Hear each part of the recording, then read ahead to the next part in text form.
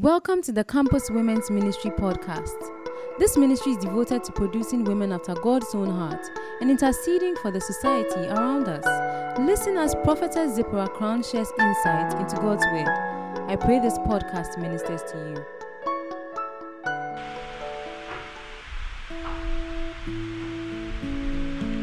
Praise the Lord, and praise the Lord again. I'm glad to be here to share the word of God with you. Today we'll be looking at women. We'll be looking at what the Bible says about women. Gender issues have been with us for a long time, and especially concerning women, their roles and their status in society. Today we want to look at what the Bible says about the woman. We'll be answering 4 questions. I believe these questions form the background to most things that people believe about women. The thoughts that have shaped culture and traditional beliefs and practices concerning women. There are 4 questions, and these 4 questions are: the first question is about the creation of the woman. That is, why did God not create the woman at the same time as the man? Why did God create the woman after the man? Because at the very beginning, Genesis 1:26, when God was talking about creating human beings, he said them.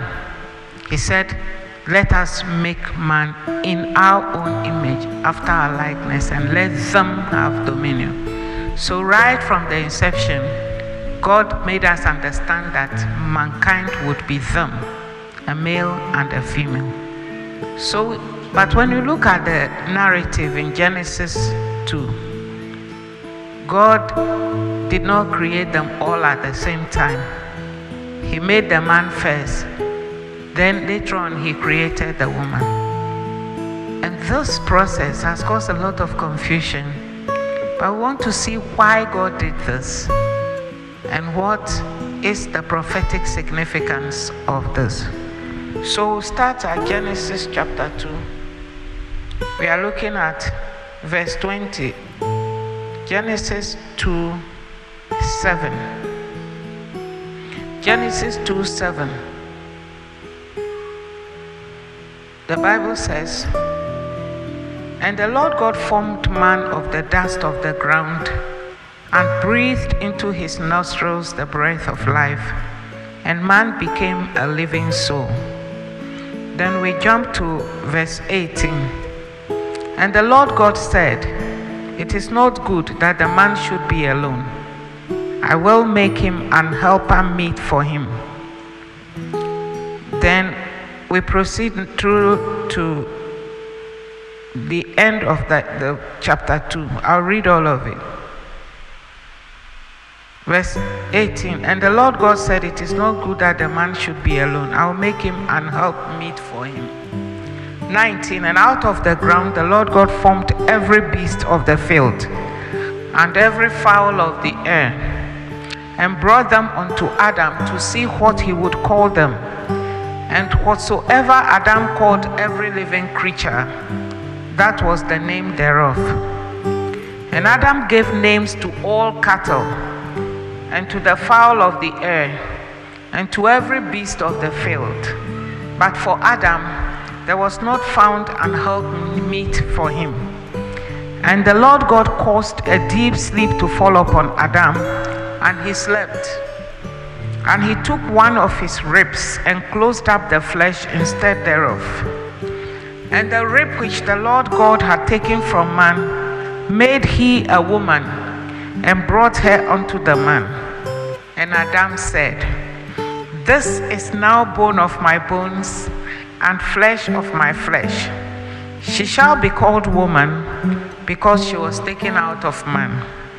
Verse 24, note that, therefore shall a man leave his father and mother, and shall cleave unto his wife, and they shall be one flesh. 25 concludes by saying, and they were both naked, the man and his wife, and were not ashamed. Amen. So we see that God said in Genesis 1:26, I will make mankind, I will make them, and they will have dominion. But then we come to chapter 2, God makes the male first, and then he puts the male into a deep sleep. He now takes material from the male's body and creates the woman from what he took out of the man. Amen. So why did God do this? That's the first question we want to find out. And the next question we want to look at is, why did he take material from the man's body to create the woman? The account tells us that God took part of the man's side, or one of his ribs, and used that material to create the woman.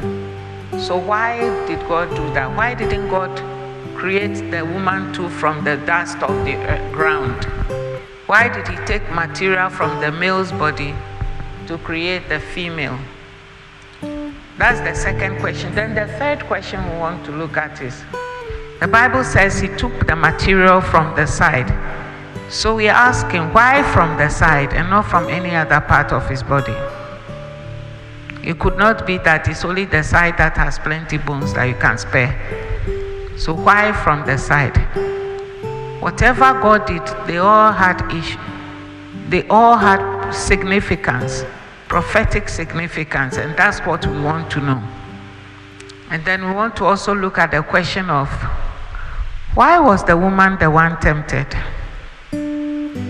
We are told in Genesis chapter 3 that Satan went to the garden and he approached the woman as a serpent, of course, and approached the woman and engaged her in conversation. And we all know the outcome, that this led to the fall of the human race. So we're asking ourselves, why did the devil go to the woman and not to the man? So these are questions that when we try to answer, in answering these questions, you realize I would have covered almost everything that is a controversy or that are issues about women.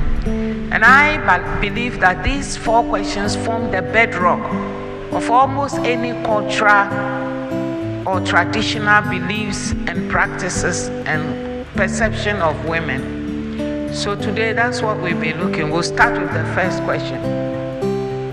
Why did God create the woman after the man and not at the same time? And then, why was she created from material from the man's body? Then why was the material taken from the side and not from any other part of the man's body? We'll look at the temptation of the woman. Why did Satan approach the woman to tempt her and not the man? Praise the Lord. So we begin with our first question. Why was the woman created after the man and not at the same time as the man? Now, to answer this, we need to look at the significance, what each one symbolized or represented. We know from the scriptures that the man, Adam, he was a type of Christ. Hallelujah. We know this from the book of Romans. One of the places is in the book of Romans. The book of Romans, we'll look at chapter number 5. Chapter 5, Romans 5.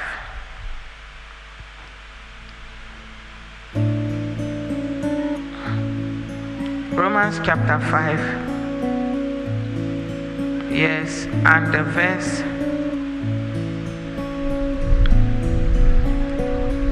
12.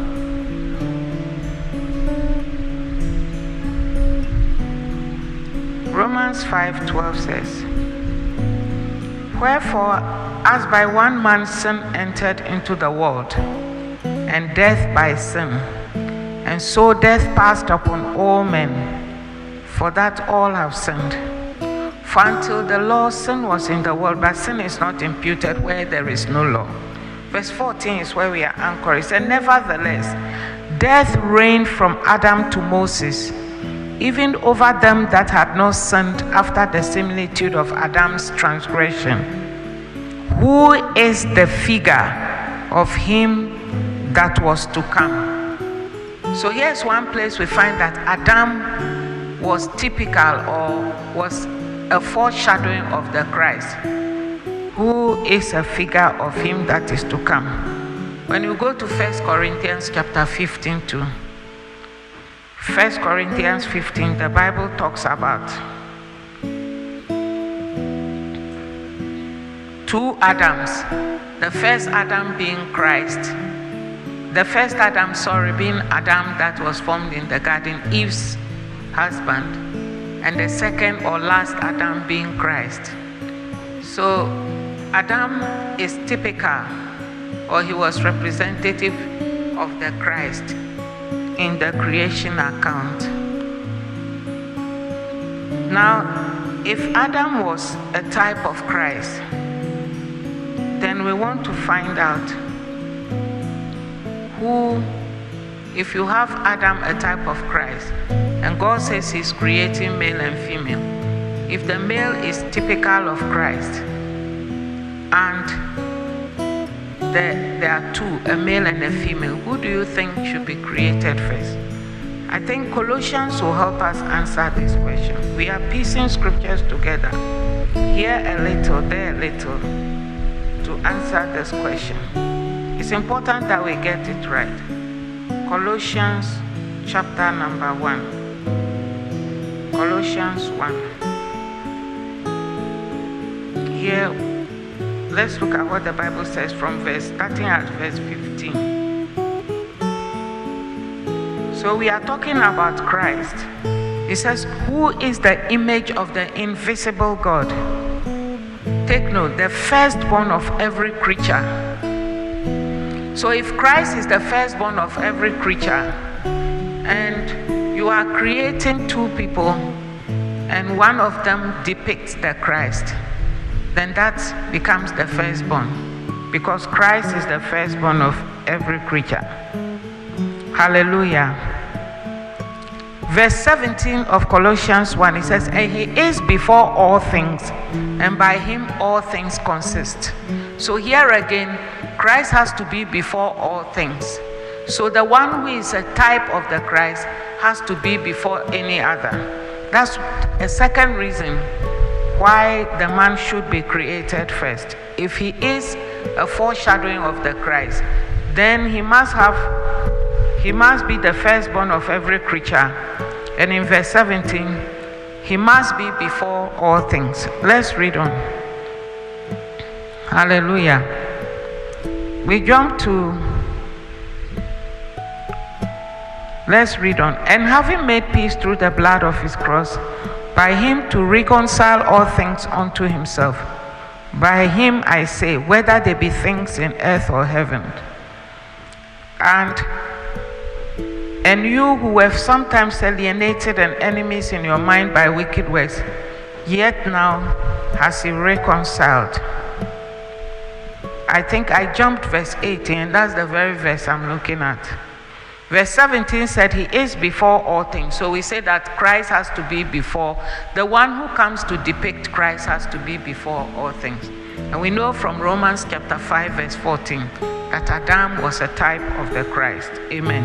Verse 18 says, and he is the head of the body. And we know that the concept of the man being the head and the woman being the body is a well-established Christian concept, so we don't need to belabor that. He is the head of the body, the church. Even in natural birth, I think the head comes out first before the body. The head enters the birth canal and comes out first before the body. So he is the head of the body. In the literal sense, the head is born first. Who is the beginning? So the head is the beginning. The firstborn from the dead. that in all things he might have the preeminence. So in everything, the Christ ought to have the preeminence. It is God's structure that Christ ought to have preeminence in all things. And in this sense, if Adam is the picture or the foreshadowing of the Christ, then it is just right that very obvious that then the man ought to be created first. So according to this order, don't tell me this is New Testament and the creation account is the beginning of the Old Testament. We are talking about the Word of God.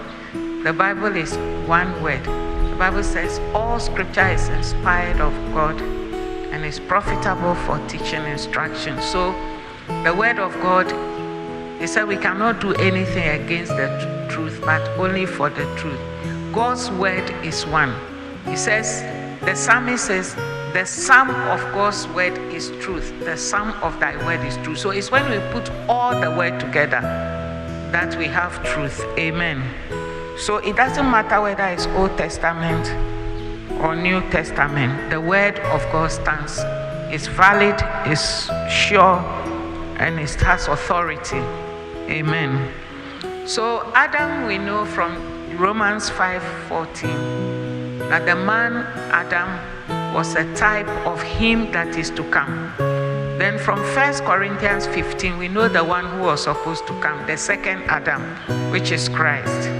And now we want to find out, why was the man created first? And we realize that if the man is typical of Christ, if he's a symbol of Christ, if he's representative of the Christ, his coming, his creation, then there are things that have been said about Christ, which you looked at from Colossians chapter 1. Verse 17 says, the Christ has to be before all things. He has to be before all things. Verse 18 says he is the head of the body. And then it also says that in all things, Christ ought to have the preeminence. So if God is creating two people to form mankind, two, and the male is supposed to be a type of the Christ, then it is just natural, it is just logical that the male ought to be created first. So this is the biblical reason for the creation of the man first, the Adam, because he was a type of he that is to come. If you are interested in studying more on this, you can go to Ephesians 5. Paul, from the verse 22, Paul says, he's talking to women, the wife, he instructs the husband, and then he makes a very interesting statement. He says, I'm talking about a man and his wife, but in reality, I'm also talking about Christ and the church. Amen. So Christ, Adam and Christ are mentioned in the same breath. And we know that Christ took over the office of Adam because he's the second Adam. If you look at the creation process, God put the man into a deep sleep, which can be symbolic of death. Because when Lazarus was dead, Jesus said, Lazarus is asleep and I go to wake him up. When he went to raise the damsel, he said, stop making all this fuss. She's not dead, she's asleep. So if Adam was put into a deep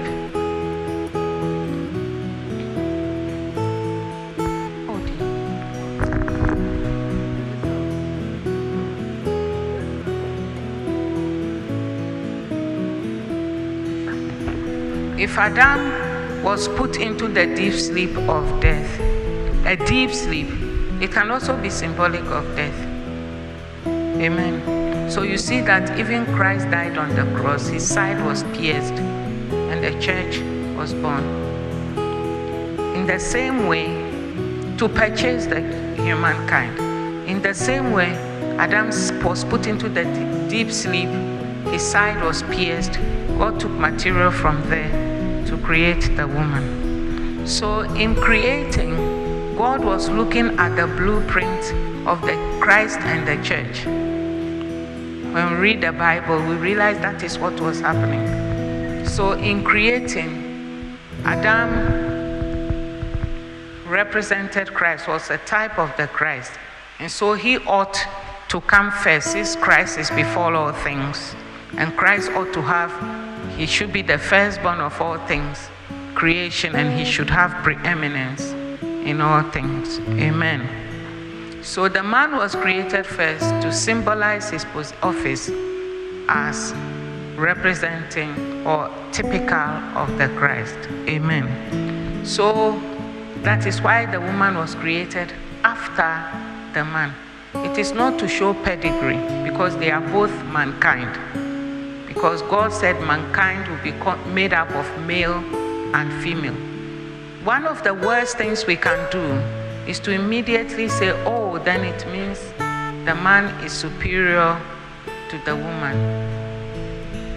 The Bible does not tell us so. They may vary in function and authority in certain things, but the man is no more human than the woman. They are both God's image. They are both God's likeness. Thank you for listening to this message. Journey with us, read our daily posts, and connect with us on our other social media platforms as we study God's word and get to know his perspective on human issues. Until next time, stay blessed. Precious than silver, precious than gold, precious than silver.